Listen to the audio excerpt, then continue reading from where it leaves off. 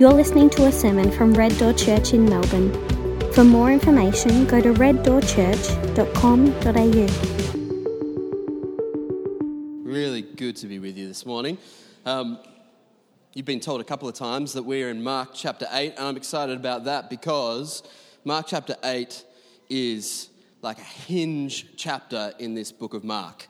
It literally falls in the middle of the 16 chapters, but it also is put there very specifically by Mark to form a hinge between the two halves of his book. So we've seen, and you would have heard over and over and over again, Mark's first 8 chapters are like a spiral staircase where he goes back over, back over, back over. He knows that we're slow to understand, just like he's shown us the disciples are slow to understand. And so he goes over the same thing, which is, broadly speaking, he wants us to know that Jesus is the Son of God. That Jesus has authority over disease and death and demons. And so he's gone over and over and over that. This chapter forms the hinge between that kind of teaching and the rest of the book, which is mainly about Jesus' death.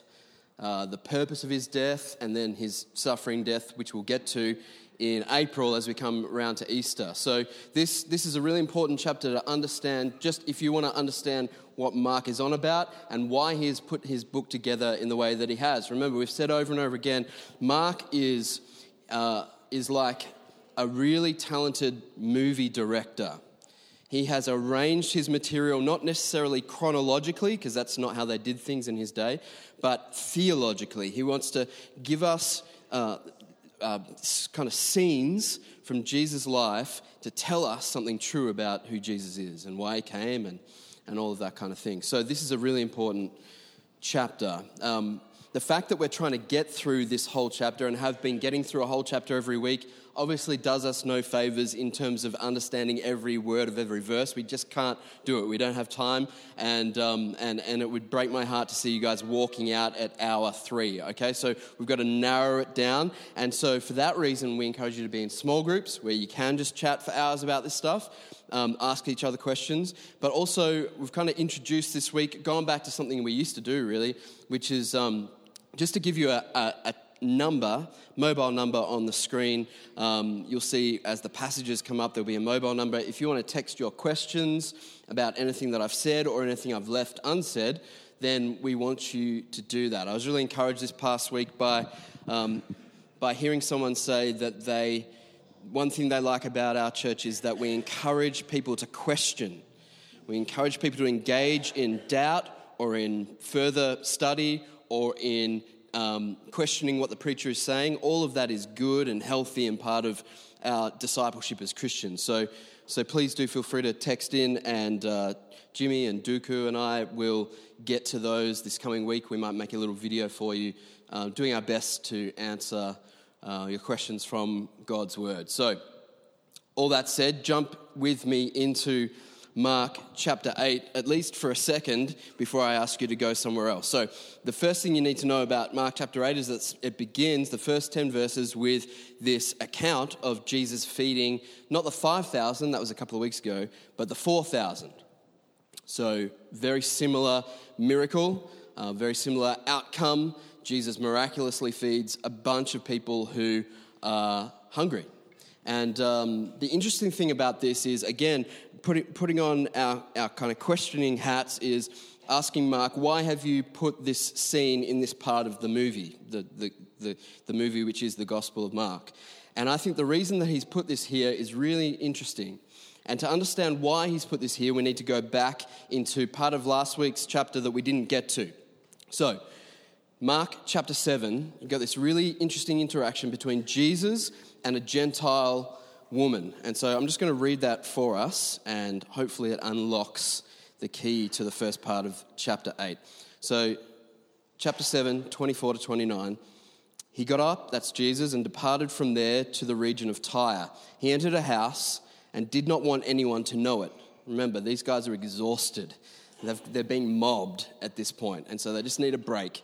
But he could not escape notice. Again, that happens over and over. Instead, immediately after hearing about him, a woman whose little daughter had an unclean spirit came and fell at his feet.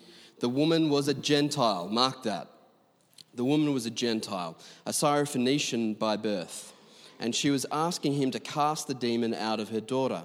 He said to her, "Let the children be fed first, because it isn't right to take the children's bread and throw it to the dogs." But she replied to him, "Lord, even the dogs under the table eat the children's crumbs." Then he told to her, "Because of this reply you may go. The demon has left your daughter." When she went back to her home, she found her child lying on the bed and the demon was gone. All right. Now, that's an important passage because without getting into the whole controversy about Jesus referring to her as a dog, we need to understand that Jesus was very clear about his mission. His mission was to come to the children of Israel. His mission was to come to God's children, the Israelites, and to do his ministry among them. And so when he comes across this Gentile woman, his response to her is that the children need to be fed first. Notice he says first. He doesn't say only. He says they need to be fed first. It's not fair. He uses a little illustration. I'm feeding the children. We shouldn't give their food to the dogs. Dog, obviously a very derogatory term. It's not clear in his culture whether it was or whether it was just a euphemism or a nickname for Gentiles. But her response is really interesting. And we need to stop ourselves from reading her response with our 2019 post-enlightenment feminist hats on, okay? So some people think Jesus does what she wants because she's so sassy, right? She gets him. She corners him. She provides this amazing reply that sort of stuns him. I don't think that's the case. I think Jesus positively responds to her request because he sees in her reply faith and humility. Almost the opposite of sassiness, right? He sees in her response, and actually this translation, Christian Standard Bible, I love it. I just bought a copy of it for my wife yesterday. It was her birthday. This is what she got, this CSB Bible. I love this translation, but here I think it misses something in the literal translation. She says, "Yes, Lord, but even the dogs get the crumbs," okay? So the yes part is important because she's acknowledging that Jesus is right in what he says. She's not correcting him. She's not debating him. She's actually acknowledging, yes, I am what you say I am. I am a Gentile. That does make me a dog. I'm not a member of the people of Israel. But her faith causes her to kind of extend this request that maybe by your mercy and grace, Lord, you could find some room for mercy for people like me. And so it's actually a very humble acknowledgement of her place in salvation history. And he does what she says because he wants to reveal to us that God's mission, though it began with the children of Israel, is moving and broadening to encompass all people. That's where the 4,000 comes in. That's why Mark moves from that story into the feeding of the 4,000, because this miracle, unlike the 5,000, this miracle happens in Gentile territory, and in all likelihood, Gentile people are the beneficiaries of this miracle. So you start with one Gentile woman, and now we're 4,000 Gentile people, probably 10, 12,000 people, 4,000 men, beneficiaries of Jesus' ministry. So it's still true that he came for the people of Israel, but it's also true that his mission, the bringing of his kingdom, is going to extend to all people, just as we see in the book of Acts, moving from Jerusalem to Judea to Samaria and now to the ends of the earth in Caroline Springs. So that's why Mark has put it together in this way. He wants us to get that this was Jesus' intention, to begin a movement of his kingdom that would bless the whole earth. And then again, because he's this brilliant film director, Mark takes us to the next arrangement, the next scene, where he wants us to get something. He wants us to join some dots. First of all, Jesus' ministry is going to the ends of the earth. Second of all, he shows us two healings, two instances where blindness is healed in stages. Two instances where blindness is healed in stages. One in physical healing of physical blindness, and one in spiritual healing of spiritual blindness. And he jams them together here. It's almost clunky the way that he's jammed them together. He wants us to get the point. So let's check it out, all right? Let's have a look at these two different healings. So you have the disciples blind to who Jesus really is and why he's come. You have that in verse 11 to 21. We won't go through the whole thing, but they just, even after the 5,000, the 4,000, the calming of the storm, the walking on the sea, the casting out of demons, the resurrecting or resuscitation of dead people, even after all of that, they still don't get who he is. And so he says in verse 17 to 18, aware of all of that, he said to them, why are you discussing the fact that you have no bread? Don't you understand or comprehend? Do you have hardened hearts? Do you have eyes and not see? Do you have ears and not hear? And do you not remember? There's this blindness in the disciples that is preventing them from seeing Jesus for who he really is. They're stuck on bread. They're stuck on earthly things, failing to see a spiritual reality about who Jesus is, what he's come for, what he's capable of, what he's going to do. So there's this spiritual blindness. He refers to it as blindness, deafness, hardness of heart.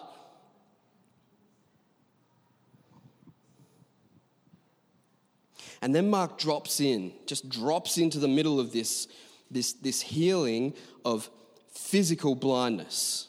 All right, so 22 to 25. They came to Bethsaida. They brought a blind man to him and begged him to touch him. He took the blind man by the hand and brought him out of the village, spitting on his eyes and laying his hands on him, and asked him, do you see anything? He looked up and said, I see people. They look like trees walking. And again, Jesus placed his hands on the man's eyes. The man looked intently, and his sight was restored, and he saw everything clearly. So a healing, physical healing of physical blindness that happens in stages. You notice this is interesting. Even with Jesus, both he's using physical means, spit, hands, and it's happening in stages. He's not. Even though there's a Lord of the Rings reference there to Ents, people walking around like trees. Am I the only geek in this church? He's not Gandalf, right? He's not just waving his staff and making stuff happen. Jesus is healing this man, and it's happening in stages. And we could go into how this might apply to our own ministry of healing and of prayer in this place. But the blindness is healed in stages. And the reason I think that Mark puts that right in the middle, it's called, if you're a Bible nerd, it's a Markan sandwich, right? He starts out with the disciples being blind, then he gives us this illustration of Jesus healing physical blindness in stages, and then we're going to see the disciples in stages are healed of their spiritual blindness. But it's not immediate. It takes time. And so you see in verse 27 to 30, Jesus went out with his disciples to the villages of Caesarea Philippi, and on the road he asked his disciples, who do people say that I am? They answered him, John the Baptist, others Elijah, still others one of the prophets. But you, he asked them, who do you say I am? Peter answered him, you are the Messiah. And he strictly warned them to tell no one about it. So you have this climactic moment. This is recognized as sort of the climax of Mark's gospel, the climax of the hinge before we go back into the rest of the story. Peter confesses, you are the Messiah. And if you haven't been around church a whole bunch, or if you haven't got a whole lot of knowledge of the Bible, you need to know that term Messiah is loaded with hundreds and hundreds and hundreds of years of salvation history, so that these Jews who heard Peter saying these words would have been absolutely astonished. Really? Is this the Messiah? Is this the one we've been waiting for? Is this the one who's going to bring God's kingdom presence on the earth? And the reason he says, don't tell anyone about me, the reason he said the same after the healing of the blind man, is because he doesn't want the people of Israel to get this yet en masse. If the people of Israel en masse get that he's the Messiah, they're going to try and make him a military ruler. And he wants to avoid that. He knows his real path is not towards physical conquest, but towards crucifixion and resurrection. So you might have picked that up in Mark. Sometimes he says to people, go and tell people about what God's done for you. That always happens when he's in Gentile territory, because he knows the Gentiles aren't going to come and make him king.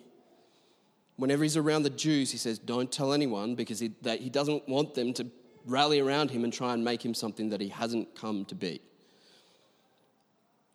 And so Peter gets it. For the first time, if you're reading this book, the whole thing is just bumbling after bumbling at the hands of the disciples. Remember, Peter is the one who's giving John Mark the information to write the gospel. Peter knows just how dumb they were, just how slow, blind, deaf, hard in their hearts they were.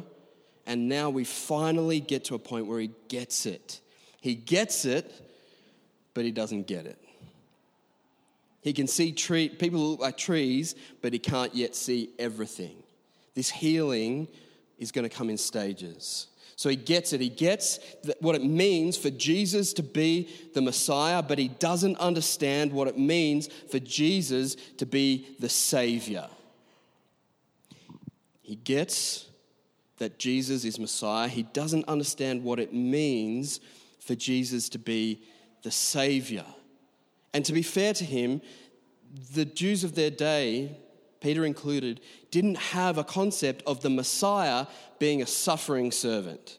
They had a concept of the Messiah being a conquering king, but not a suffering servant. And so he doesn't fully understand what it will mean for Jesus to achieve his mission, which is to be the Savior of all people, to die a brutal death on the cross for sin.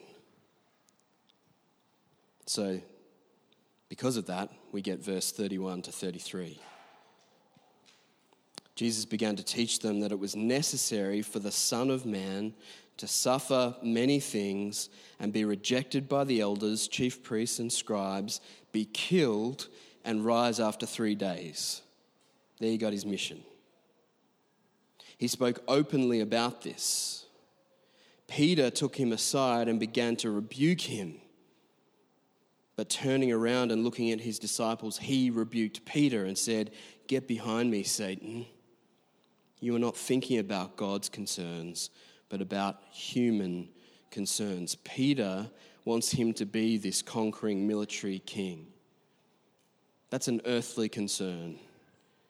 It's a concern that Satan, if he could, would stir up in the people and divert Jesus from his mission, which ultimately was to crush Satan's head. And so he rebukes that in Peter and says, you don't yet get it. You get it, but you don't get it. Your blindness is going to be healed in stages. So here's what I think all of this means for us.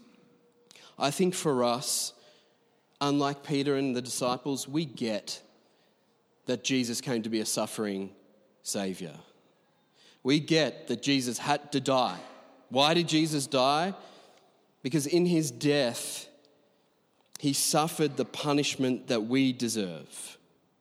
We are all bound to die because the wages for sin is death.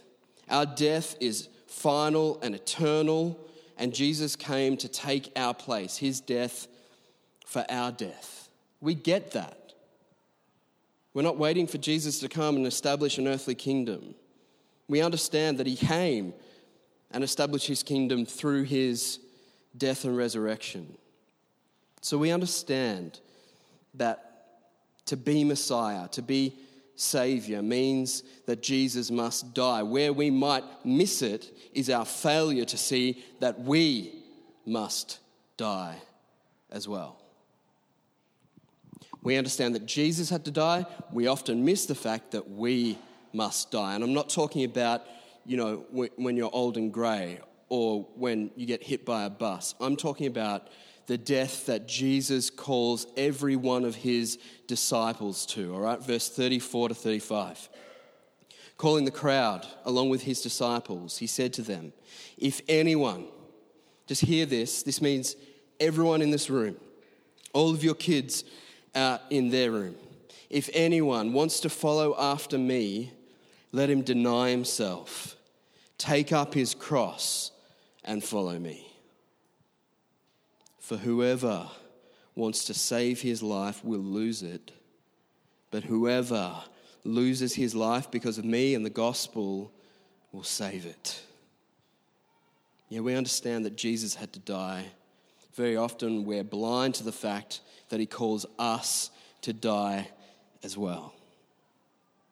To be a Christian is to die. To be a Christian is to take up your cross, which is an instrument of execution. Let's not forget, we have them in our churches, we wear them around our necks. It's an instrument of execution. To take up your cross means you are going to die. It means dying daily in my daily pursuit of Jesus.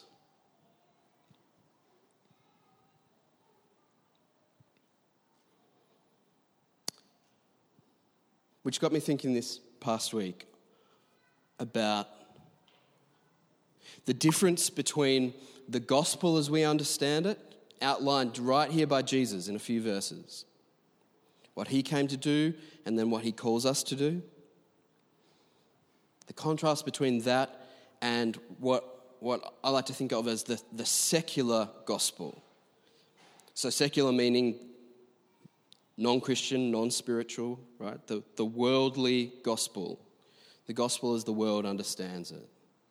And I've been really, really encouraged by the thinking and writing of a guy named Mark Sayers. He runs a church just over the other side of the city and has helped me heaps over the years understand a whole bunch of stuff. And he talks about the secular vision for the gospel, and it's something like this. It would take too much time to flesh it out a whole bunch, but if we understand the Christian gospel being about creation and fall and salvation, the secular version of the gospel actually mirrors that a whole bunch, and it makes sense because this whole Western civilization that we live and breathe in is built on a Christian understanding of the world. It's like you can't help it. You can try and get away from it, but you're left without any foundation. And so even if you don't believe in Jesus, you're forced to kind of walk in his world. It's the world that's being constructed around you. And so their vision of the gospel is what Mark calls the kingdom without the king. And it looks like this. Creation is about me being born into the world innocent, a blank slate, a creature full of potential. That's my creation story if I'm just a regular person in the world. I start with all of this potential, and then the fall narrative is not about Adam and Eve in the garden or Satan or sin. It's about how that innocence and that potential has been robbed from me in my life. So all of these things, all of these forces in my life conspire to rob me of my true potential. It's the things that break me. It's my family of origin. It's the father who was absent. It was the uncle who abused me. It was the job that I'm enslaved to. It's the wife that I'm enslaved to. It's my kids who are disobedient, right? It's my lack of finances. It's the car that I have versus the car that I want. All of these things, all of these forces around me are conspiring to bring me down. It's my fall. It's what's broken me. And so, creation, fall, redemption, or salvation in the secular mindset is, how can I redeem myself? Which is another way of saying, how can I find myself? Salvation for people in the culture around us is finding self. This is why you get people who are trying to escape all of these forces, these negative forces around them, by going overseas. I need to get away from my house, my family, my dog, my work or whatever, and get overseas so I can find myself. I need to change jobs so I can just have some space to find myself. I need to get divorced so I can find myself again. This is the redemption story of our time. And if you speak to anyone around you, You will find this. You'll need to do a bit of translation because they won't use the spiritual language, but this is the redemption story of our time. I need to get stuff, whether it's consumables or location or whatever it is, so that I can be saved from all of these negative forces. And then I can start to realize my true potential. It's very individualistic. There's no sense of corporate, of salvation of the world. It's all about me, which makes perfect sense of the culture around us. And it's all about finding myself, redeeming myself. So, contrast the secular gospel with Jesus' vision of the gospel. And again, you have creation. And again, you have, in the beginning, things were good. God is good creator. He makes all things good and perfect. But then you have the fall, and the fall doesn't come about because of all of these things that I'm a victim of. The fall comes about because of my complicity in sin. Adam and Eve in the beginning, and me by extension through them, both extension through the ages and in my own experience, my sin has caused my downfall. It's caused a disconnection from God, which is vital in order for me to find life. And so you have creation and fall, and then salvation or redemption comes through Jesus' death, burial, and resurrection, followed by my death, burial, and resurrection. Jesus' death, burial, and resurrection, which secures for everyone who has faith in him reconciliation with God. And then as his disciple, I follow his example. I die to self, and buried in baptism, and raised to new life, new birth, resurrection, both in the age to come, but now in my born-again experience. Now, isn't it fascinating that the secular vision of the gospel is about me finding myself, and Jesus' vision of the gospel is about me dying to myself? Remember what he just said? Verse 34 to 35. He says, if anyone wants to follow after me, let him deny himself. That's the exact opposite of the secular gospel. Denying myself is the opposite of my goal. The things that cause my downfall are my commitments. That mobile phone contract, that's part of why I'm messed up. That attachment to that girlfriend, that's why I'm messed up, right? All of these commitments, which is why we're commitment phobic. Jesus says, exact opposite. Deny himself, take up his cross, an instrument of death, and follow me. Whoever wants to save his life, secular gospel, will lose it. But whoever loses his life because of me and the gospel will save it. It's a death which is the gateway for life, abundant life, eternal life, life with God. Now here's the great thing about all of this. And we can chat about whether all of that is a true picture of things. It makes sense to me. The great thing about all of this is because right now, right in this moment, right now, in a way that wasn't true 50 years ago or 100 years ago, right now, we are starting to realize that the secular vision is failing. The secular vision is empty. The secular vision that promised so much freedom from religion and commitment and these things that encumber us and cause us to fall and save us from finding ourselves, that vision is empty. We get to that vision, we start living it out, and we find that life has no meaning. I mean, literally, no meaning can be found in a secular vision. We get to that vision and we find anxiety spikes.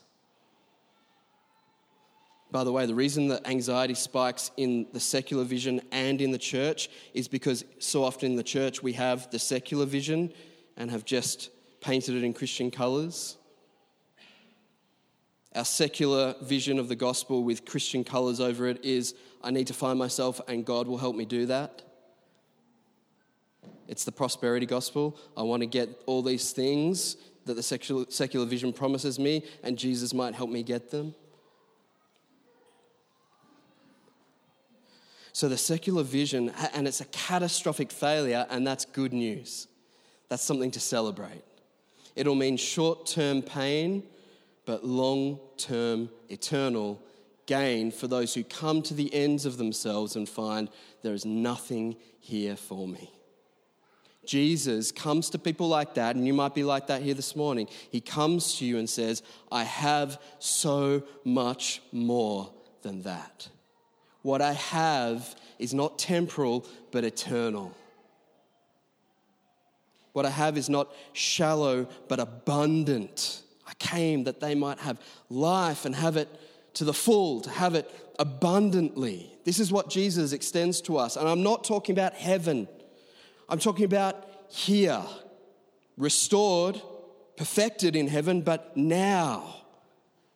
That you can have a vision of life which is ultimately fulfilling, which delivers on its promises in ways that the secular vision never does. I just love how oxymoronic the gospel is. That it turns out Jesus is right. The path to life is through death. The path to fulfillment is through self-denial. This is the upside-down vision of the world that Jesus has, and it's true and it's good. And let me even say this, it works. It works because it's true and it's good and it's beautiful. I love that Kerry opened up our time this morning by quoting Jesus about him saying, come to me, all you who believe the secular gospel, who are burdened, heavy laden, right? Burdened down by all of these false promises. Come to me, I'll give you rest. My yoke is easy, my burden is light. Come. So Jesus' invitation to us this morning is not a salesman's invitation. All of the secular gospel stuff is sold to you through marketing and advertising, and it's pretty and it's filtered and it looks nice. Again, Jesus provides the contrast. He says, I'm not going to sell you anything. I'm going to tell you, if you want to follow me, you have to die. How many people are going to buy that?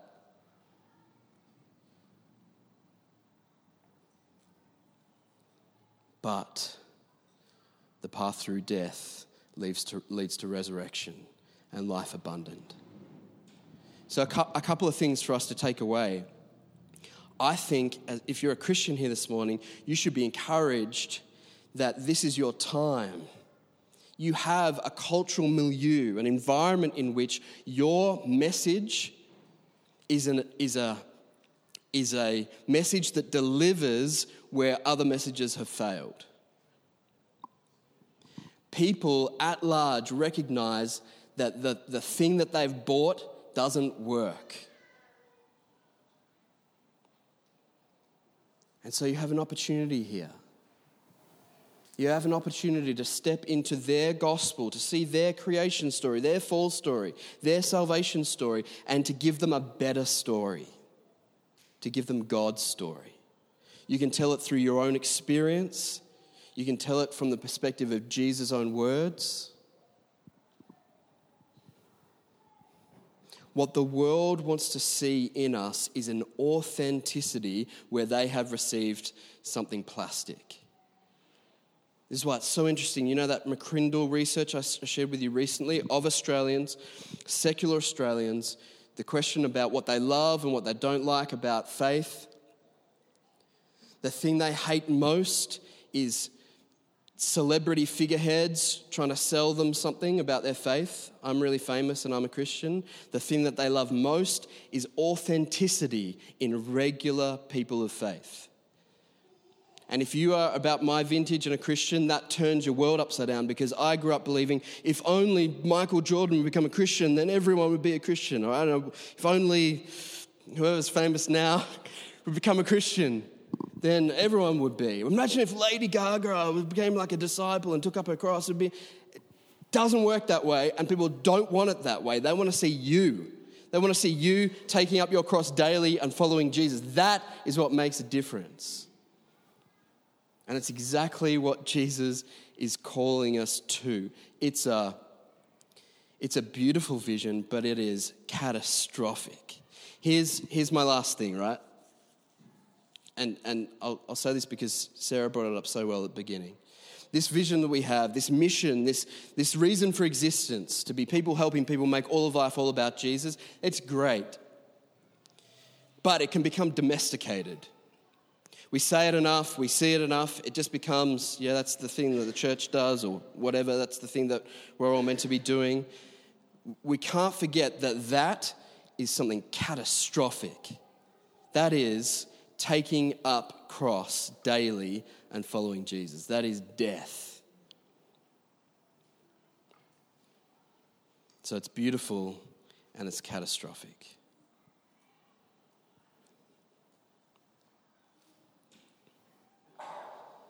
We've had these stories of people being healed from their blindness in stages. And all of us here, whether non-Christian or Christian, we're all being healed in stages of our blindness. None of us have truly grasped yet what it means to be a disciple of Jesus. And so we trust, and this is one of the reasons we do this every week, we trust that as we gather together and we're submissive to his Spirit and we're open to his word, that he will transform us from one degree of glory to the next, that he will heal us in stages from blindness to see things as they truly are. I'm going to pray that for us now. If you want to be part of that, then pray with me. Father, we thank you for your word. We thank you for Jesus, for his death, his burial, and his resurrection. It has bought us reconciliation with you. And now I pray that as we open our arms to receive the blessing of your grace, we would also stretch out our arms to be nailed to the cross. That we as your followers would be obedient to you in dying to ourselves, denying ourselves, losing our life so that we might find it.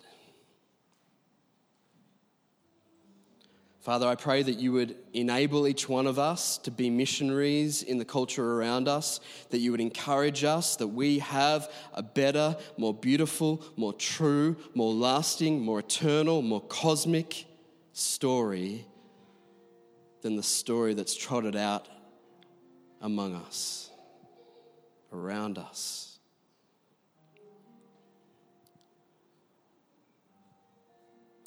We pray that because you're merciful and kind, powerful, loving, compassionate, that on the basis of your nature, you would heal us by degrees and open our eyes to see who you are and who we are in you. We pray in Jesus' name. Amen.